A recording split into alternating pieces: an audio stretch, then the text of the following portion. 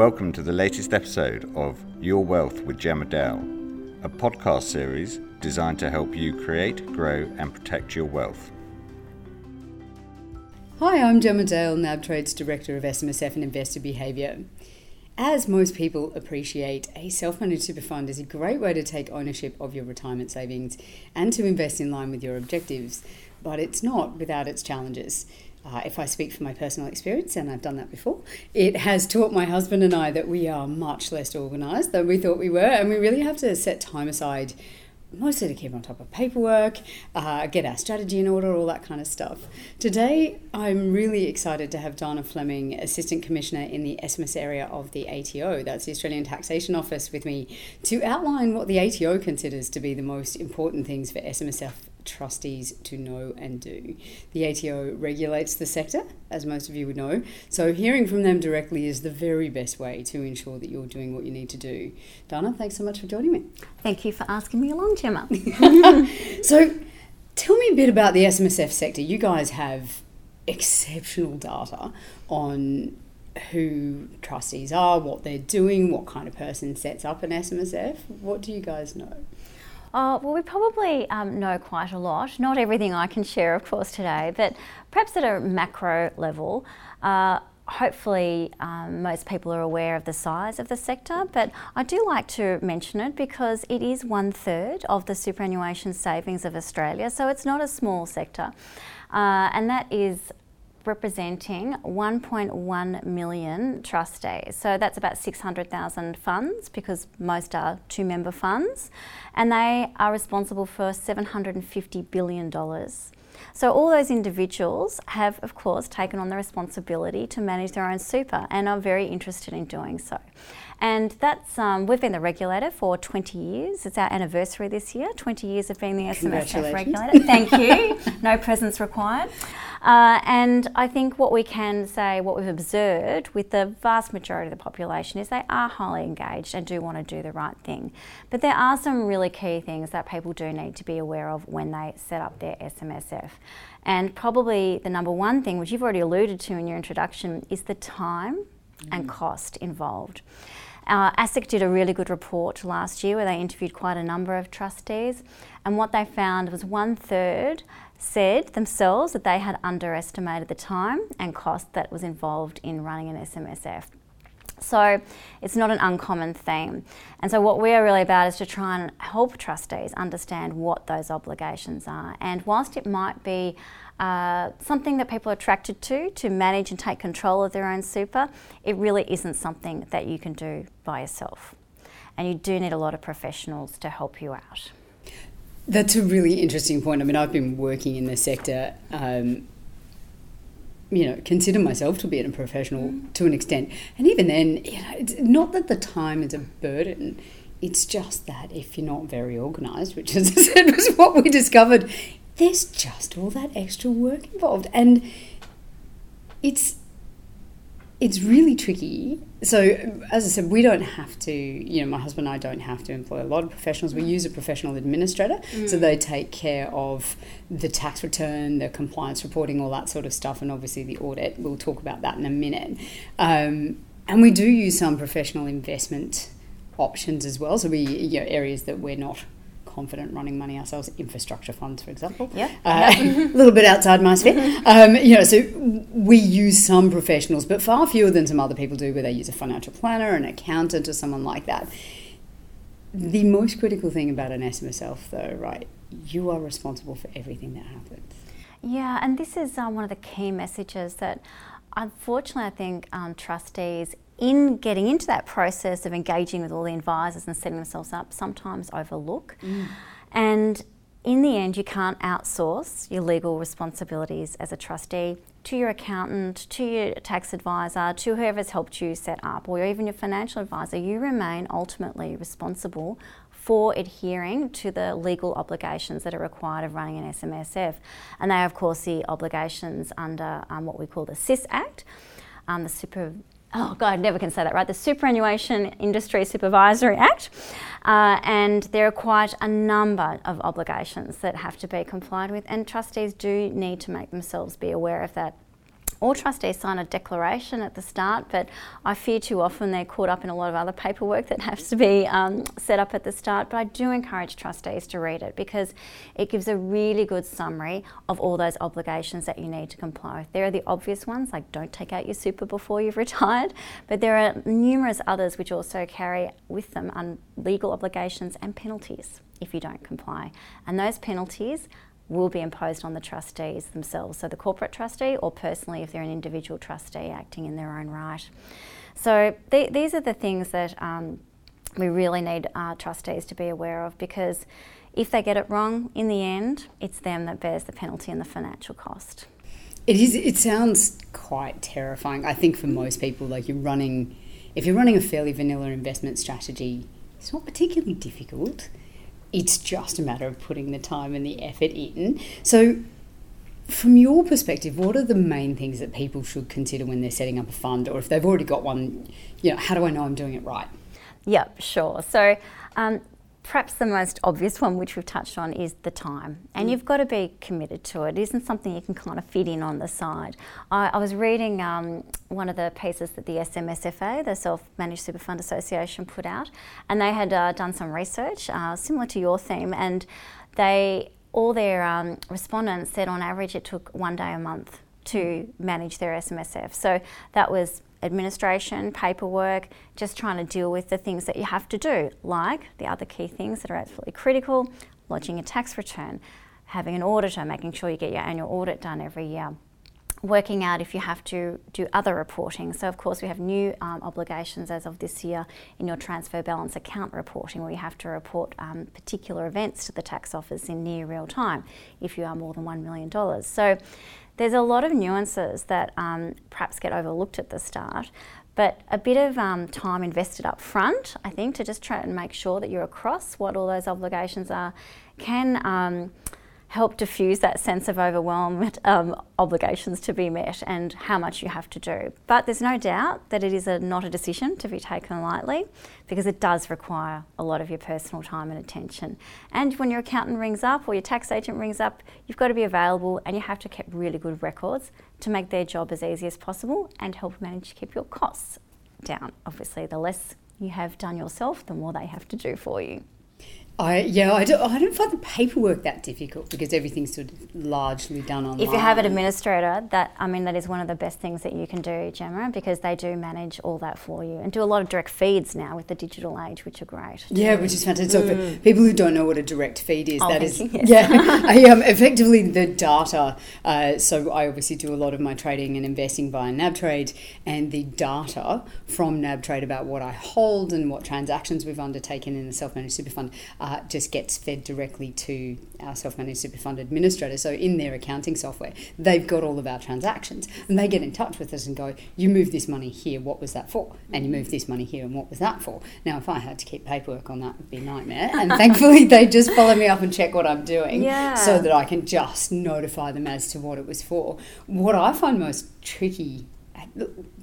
laborious keeping on top of is, because we're in the accumulation phase. Yeah. Every month we have to make a decision about what we're doing with the inflows, and you've got to make sure you've sort of got enough money set aside for costs, and whenever we want to change our investments, not the strategy itself because that's fixed, but the investments, there's just a bit of work involved. It's no different to managing any other investment portfolio, but because the sum is quite sizable, which is awesome, pretty thrilled about having a sizable sum for our retirement. That's the whole point of it. But there's work in it, and getting a note from Computershare saying, we've just received a distribution, you haven't told us where it's supposed to go, so we'll hang on to that until you notify us your bank account details and that sort of stuff. All those little bits and pieces, they just take time. And I think if you're not prepared for that, certainly when I speak to investors, heaps of retirees, they're on top of this. They love it. They're really organised. They're not worried. And their concerns are about making payments, not about receiving inflows. So I think it depends on what stage you're in. Yes. But managing those flows is quite interesting, and making sure you're always investing the money that's coming in. Yeah, and keeping up to date with everything. I mean, the law unfortunately doesn't stand still either, so there's often new obligations that have to be complied with as well. So it is not a set and forget. I think that's the key message. Is you have to be engaged and you have to be willing to commit to that. And if you're starting quite young, like yourself, Gemma, so young. It's a lifetime commitment. We're happy to do it. I mean, it's pretty exciting to go, we're invested in this and we're hanging on to it for the long term and all that kind of stuff. But there are obviously not great reasons to set up an SMSF, and you guys, you see the worst of it. So what would you say are the wrong reasons in your experience? Yeah, look, the most obvious is to access your super early. And that can happen for a variety of reasons. We do sadly see all too many cases, promoters operating in this space where they prey on vulnerable people and actually misrepresent themselves potentially as a financial advisor, and they say, it's okay, you can roll your money out of your APRA fund into an SMSF, you can pay me a small fee for assisting you, or perhaps a not so small fee, and in return we'll set up your SMSF for you, help you get all the paperwork through the ATO and ABR, all the things you have to do to get started, and then you can take your money out and spend it on your holiday, new car, renovation, whatever it is that people want to do. And so that is one sort of type of behaviour that we see, and we obviously work very closely with ASIC in that space, because that is they are responsible for regulating financial advisors. So if we see that kind of behaviour, we will let them know and they will follow it up. So that's one aspect that we deal with. Just to clarify on that, so of course, highly illegal, right? Illegal, yeah, absolutely. And the sad part of it is for this type of scheme is that the outcome of that is in taking out that lump sum from your super, that then becomes your own assessable income. So it gets taxed at your marginal rate. Right. So you just lost half your balance. So you've just lost your super as well. So you think you're getting a really great benefit, but in the end you end up getting taxed all as income.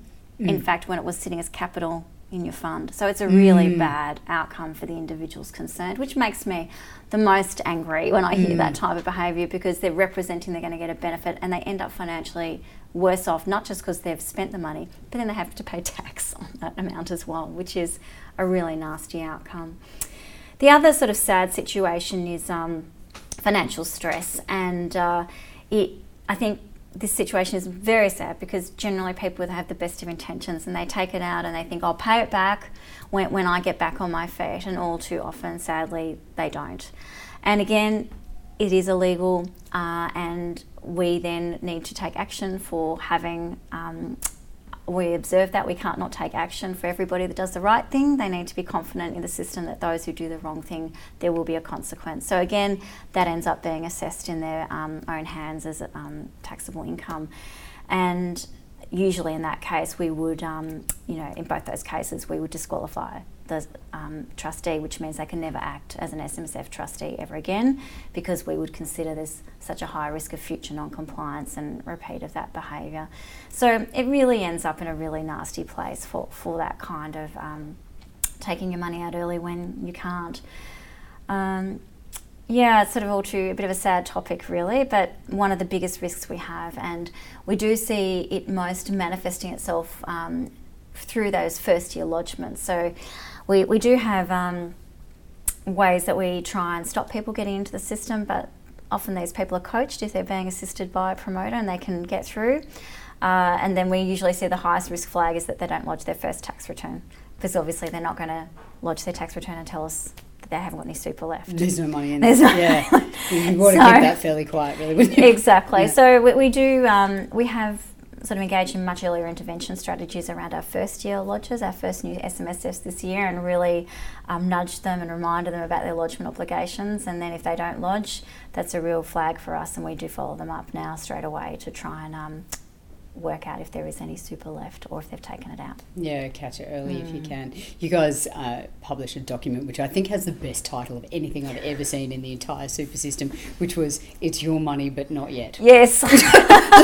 You couldn't be clearer than with that title. It's so fantastic. Yeah, I quite liked that title. Yeah, our marketing people came up with it, not me, but I was like, oh, that's exactly what I want to say. Yeah. Because that's what people need to remember. Literally your money but not yet. Can you just clarify for people, so when is it your money? When have you met what is known as a condition of release? Because if there's any confusion about that, let's clear it up right now. Yeah, so the most clear-cut case is when you are 60. Mm-hmm. So that's the easiest rule of thumb. If you follow that, you won't get into any trouble.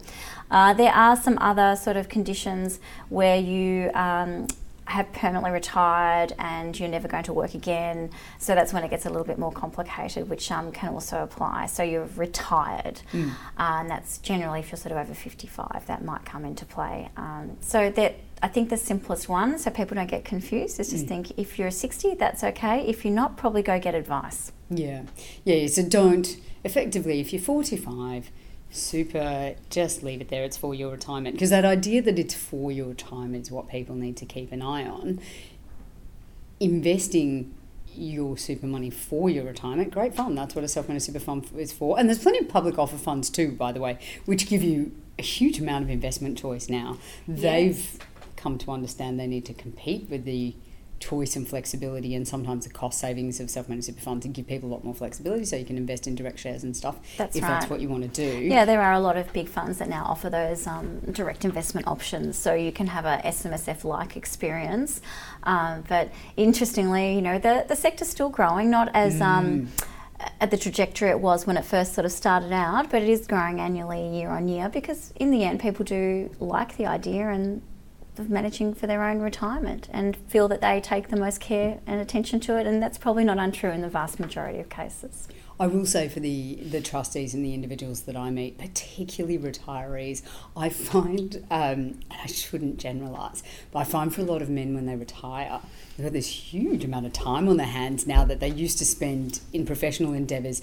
A lot of them will take all of that energy and plough it into their investments. They love running an SMSF, like that's their passion now, where they've directed a lot of their professional energy from previously, and they take it really seriously, and it's a real joy for them. We meet them at a lot of events and so on. Yeah, they're very passionate, Gemma, I agree. And a lot of them come up to me after I've given speeches when I do the circuit, and they're absolutely passionate and they care a lot. And, you know, that's the really heartwarming kind of side of the industry, because one of the key operating standards, which probably most people will never bother reading, and certainly I wouldn't if I wasn't in the sector, is that, you know, you should treat your super as a prudent person would who is managing somebody else's money.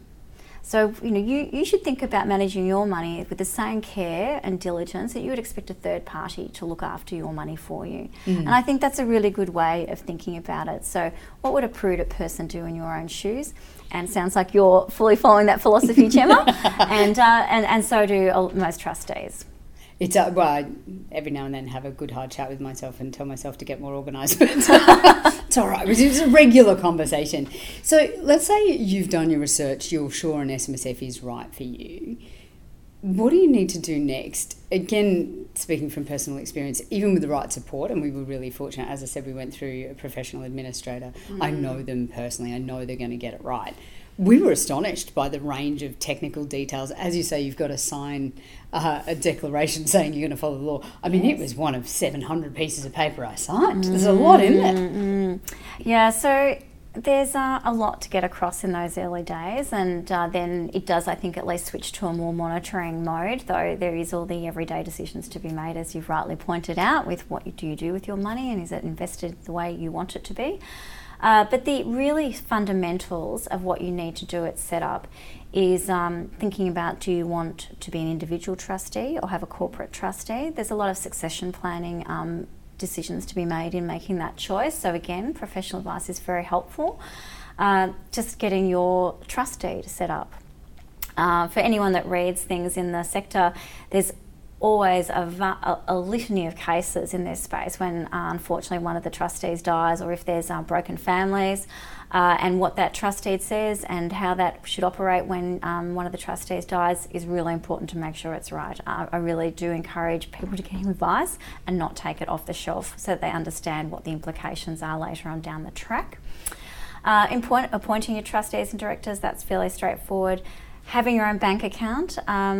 We've been really paying a lot more attention to this because in an electronic age it's absolutely critical that the right bank account is in the SMSF's name and not in the individual trustee's name, which gets to the not mixing your assets up. So it's quite clear that when you're taking money out of your SMS and investing it, that's the SMSF's money and it's not your own money, and acquiring an asset, obviously, with that money. Because if you take it out and put it in your own bank account, of course, that's illegal early release and you end up in the situation we've just discussed earlier where you're taxed on it.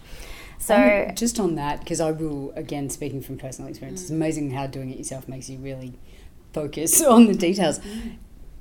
If you have your SMSF accounts with the same bank or institution where you have your other accounts, chances are they'll be on the same profile, which means you need to be unbelievably careful knowing which one's which. Now, all of ours are with the same institution, which is fine, but the very first thing I did was go in and rename all of them. So there was no chance that either whether I'd had a glass of wine or I was just in a bit of a hurry, or my husband by accident not paying attention have moved money from the wrong account. What a great idea, Gemma. So really everything is tip. SMSF cash account or personal cash account, rather than just an account number, which for sure you will just not be able to keep track of, or use a different institution is the other option, because it's so easy with internet banking and all of these sort of easy online services.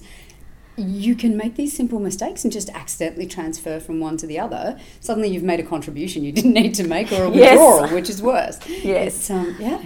And look, I should mention on that point, we're not an ogre and we do understand that people genuinely make mistakes. So those kind of inadvertent errors are not something that we're going down hard on people on. And I do encourage, unfortunately though, when you get to the end of the year, if that has occurred, your auditor is obliged to report that you have taken money out, and usually it can be recorded as a loan that was paid back or some other financial assistance to members, both of which are contraventions of the SIS Act and carry penalties with them, and they are obliged to report that to the ATO. So that kind of stuff is when we say really do come forward.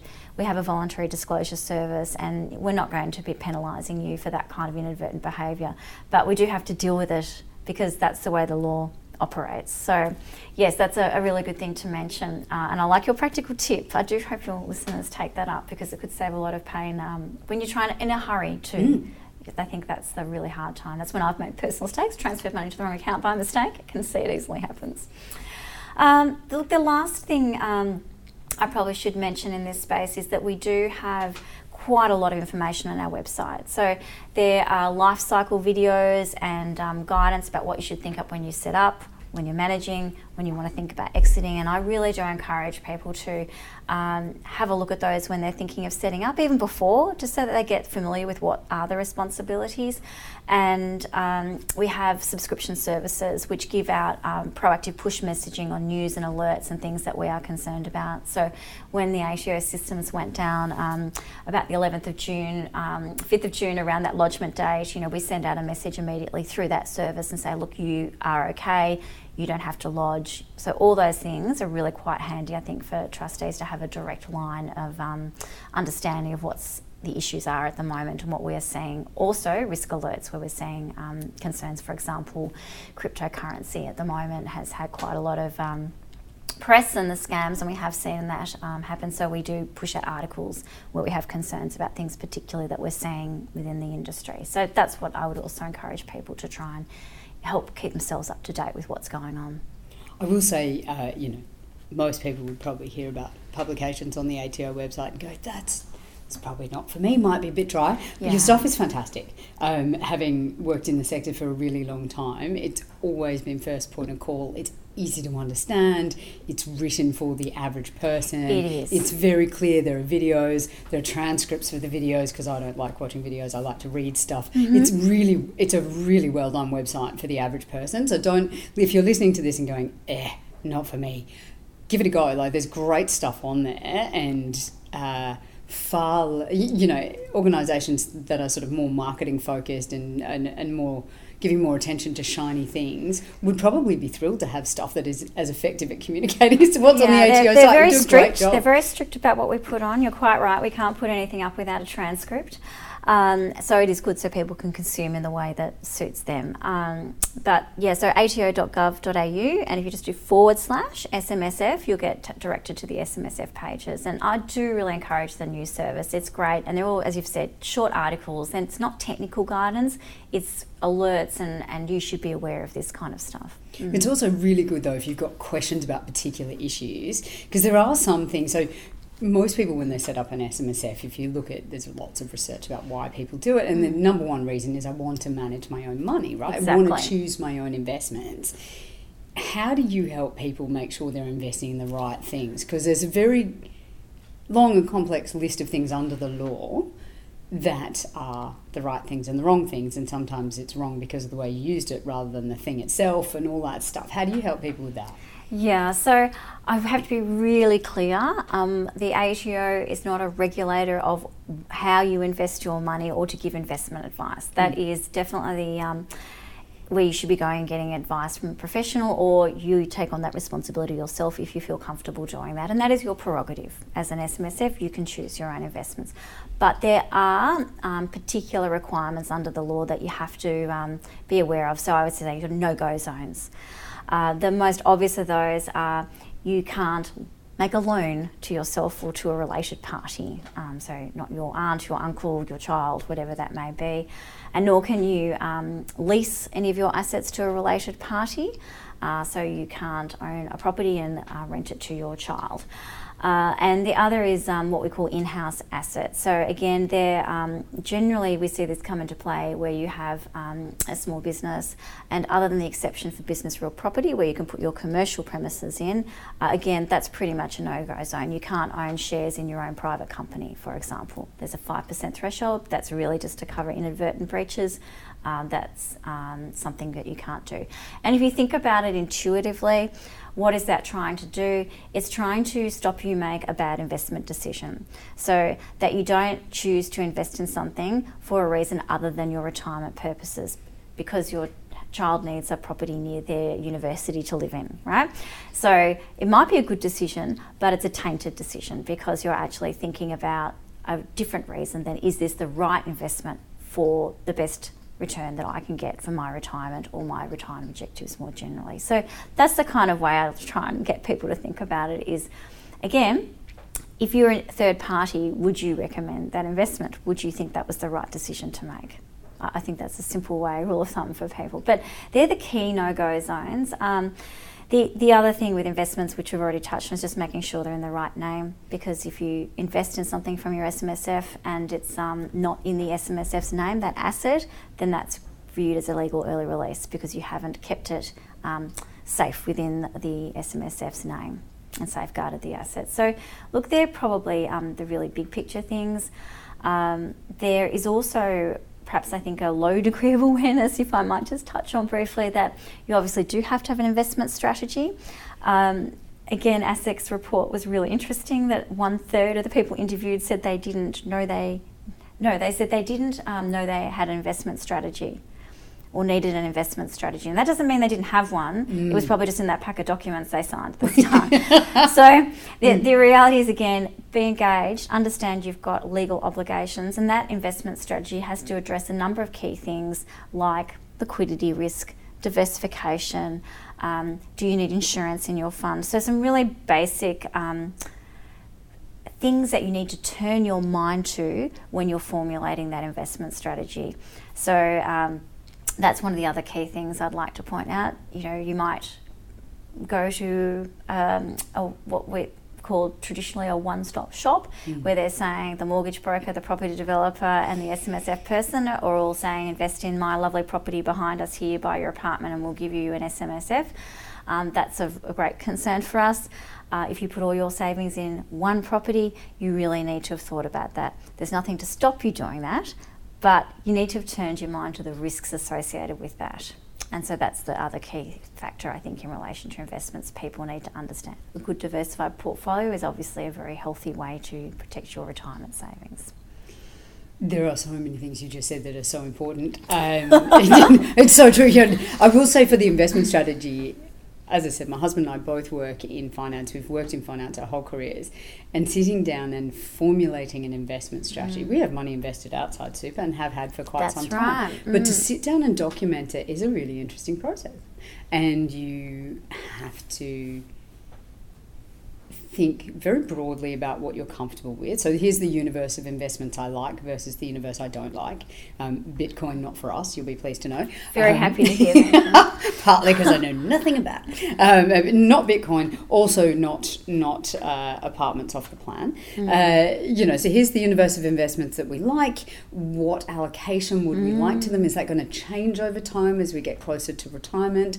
Did he have a different preference to me about certain things? He's got a stronger preference for managed investments than I have. All this stuff, it was actually very healthy for our relationship, and it was really good to just document it and think about it and all those things. That's a great discussion, and that's what we are looking for from our trustees, is to think about what you're doing. Don't just accept something that's put in front of you. Be engaged and think about, is this what I want for my retirement? And you raised a really important point there around, yes, it is an asset, but it's probably one of potentially a number of assets. And so whilst it might look a bit concerning from our perspective, because we only have visibility of what's in the SMSF, one property, 90% of your super, you may have seen some press. We're writing out to people at the moment just to say, are you really happy with this? Did you turn your mind to the risks associated with it?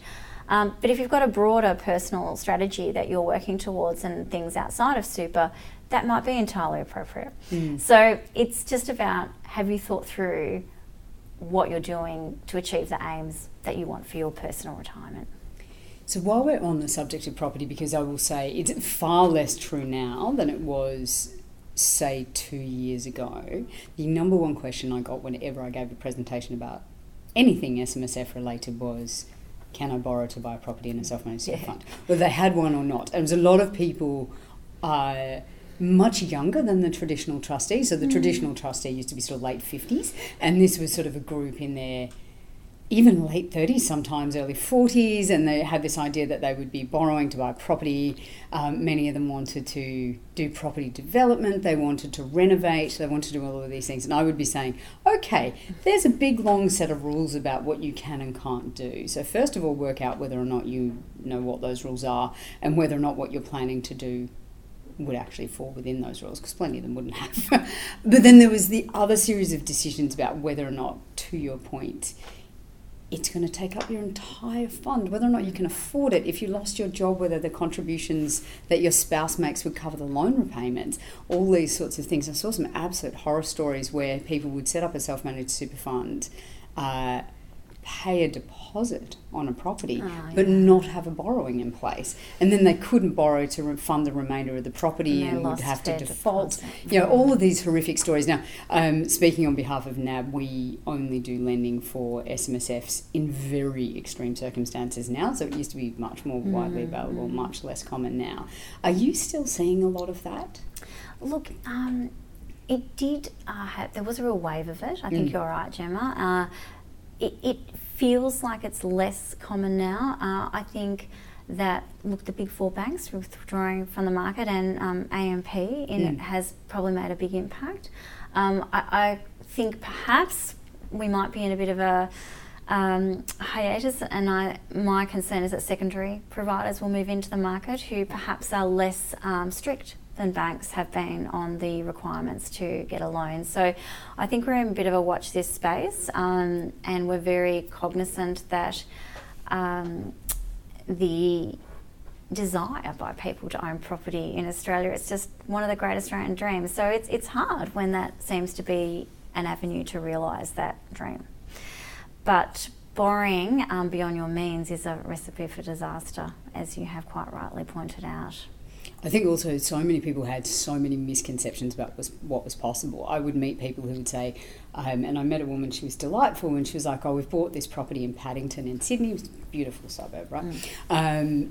for our retirement. And I said, oh, it's inside your self-managed super fund, so you can't live in it. And she said, oh, no, I can. My accountant told me. And I was like, your accountant is wrong.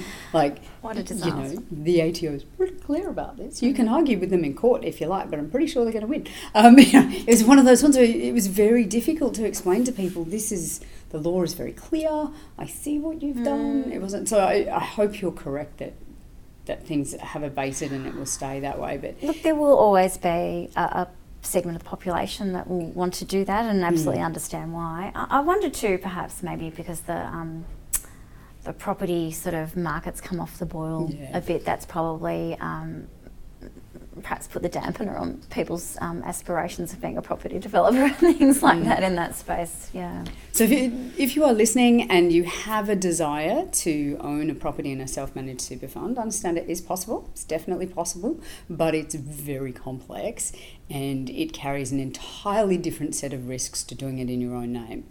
It's absolutely essential you understand what those risks are and what the legal requirements are about it before you do it. And to your point, I'm going to say something, I hope you're okay with this. I get very nervous about the one-stop shops. If you go somewhere where there is an accountant, a mortgage broker, and a property developer all in the same group who are going to set it all up for you, you should be asking some very serious questions about what's in it for them, because I'm not entirely certain there's a lot in it for you. I think that's a very fair observation, Gemma. You never know. You might get lucky and find the 1 in 1,000 where you come off better off. Absolutely. But, it's always the classic. If it looks too good to be true, it probably is. So just, be careful. It's your super and you've worked very hard for it and you want to make sure that it's safe. So, Donna, it does sound a bit intimidating, keeping on top of all this stuff. It's entirely possible, right? There's over 1 million people, as you said, doing this. Exactly. Largely very well. Exactly. Which is I think it's amazing. I think it's really wonderful that many people care enough about superannuation, the world's most boring topic, to do it themselves. I really love that. I think it's really awesome. It beats the hell out of not knowing where your super is, which is sort of the other end of the market. How do people keep up to date with this? And you've mentioned it already, but let's go over it again just to make sure people know. And I will reiterate again, this stuff is good quality info and you should get onto it. How do people make sure that they know what you're worried about? Yeah, so come to my speeches. I speak a lot through multiple associations. I think we deal with over 16 different SMSF associations, and I'm always out there talking about what our current program of work is and what risks we're focusing on. And they are a combination of current and emerging risks, so that's one good way to do and keeps up your CPD as a trustee, which you should also do.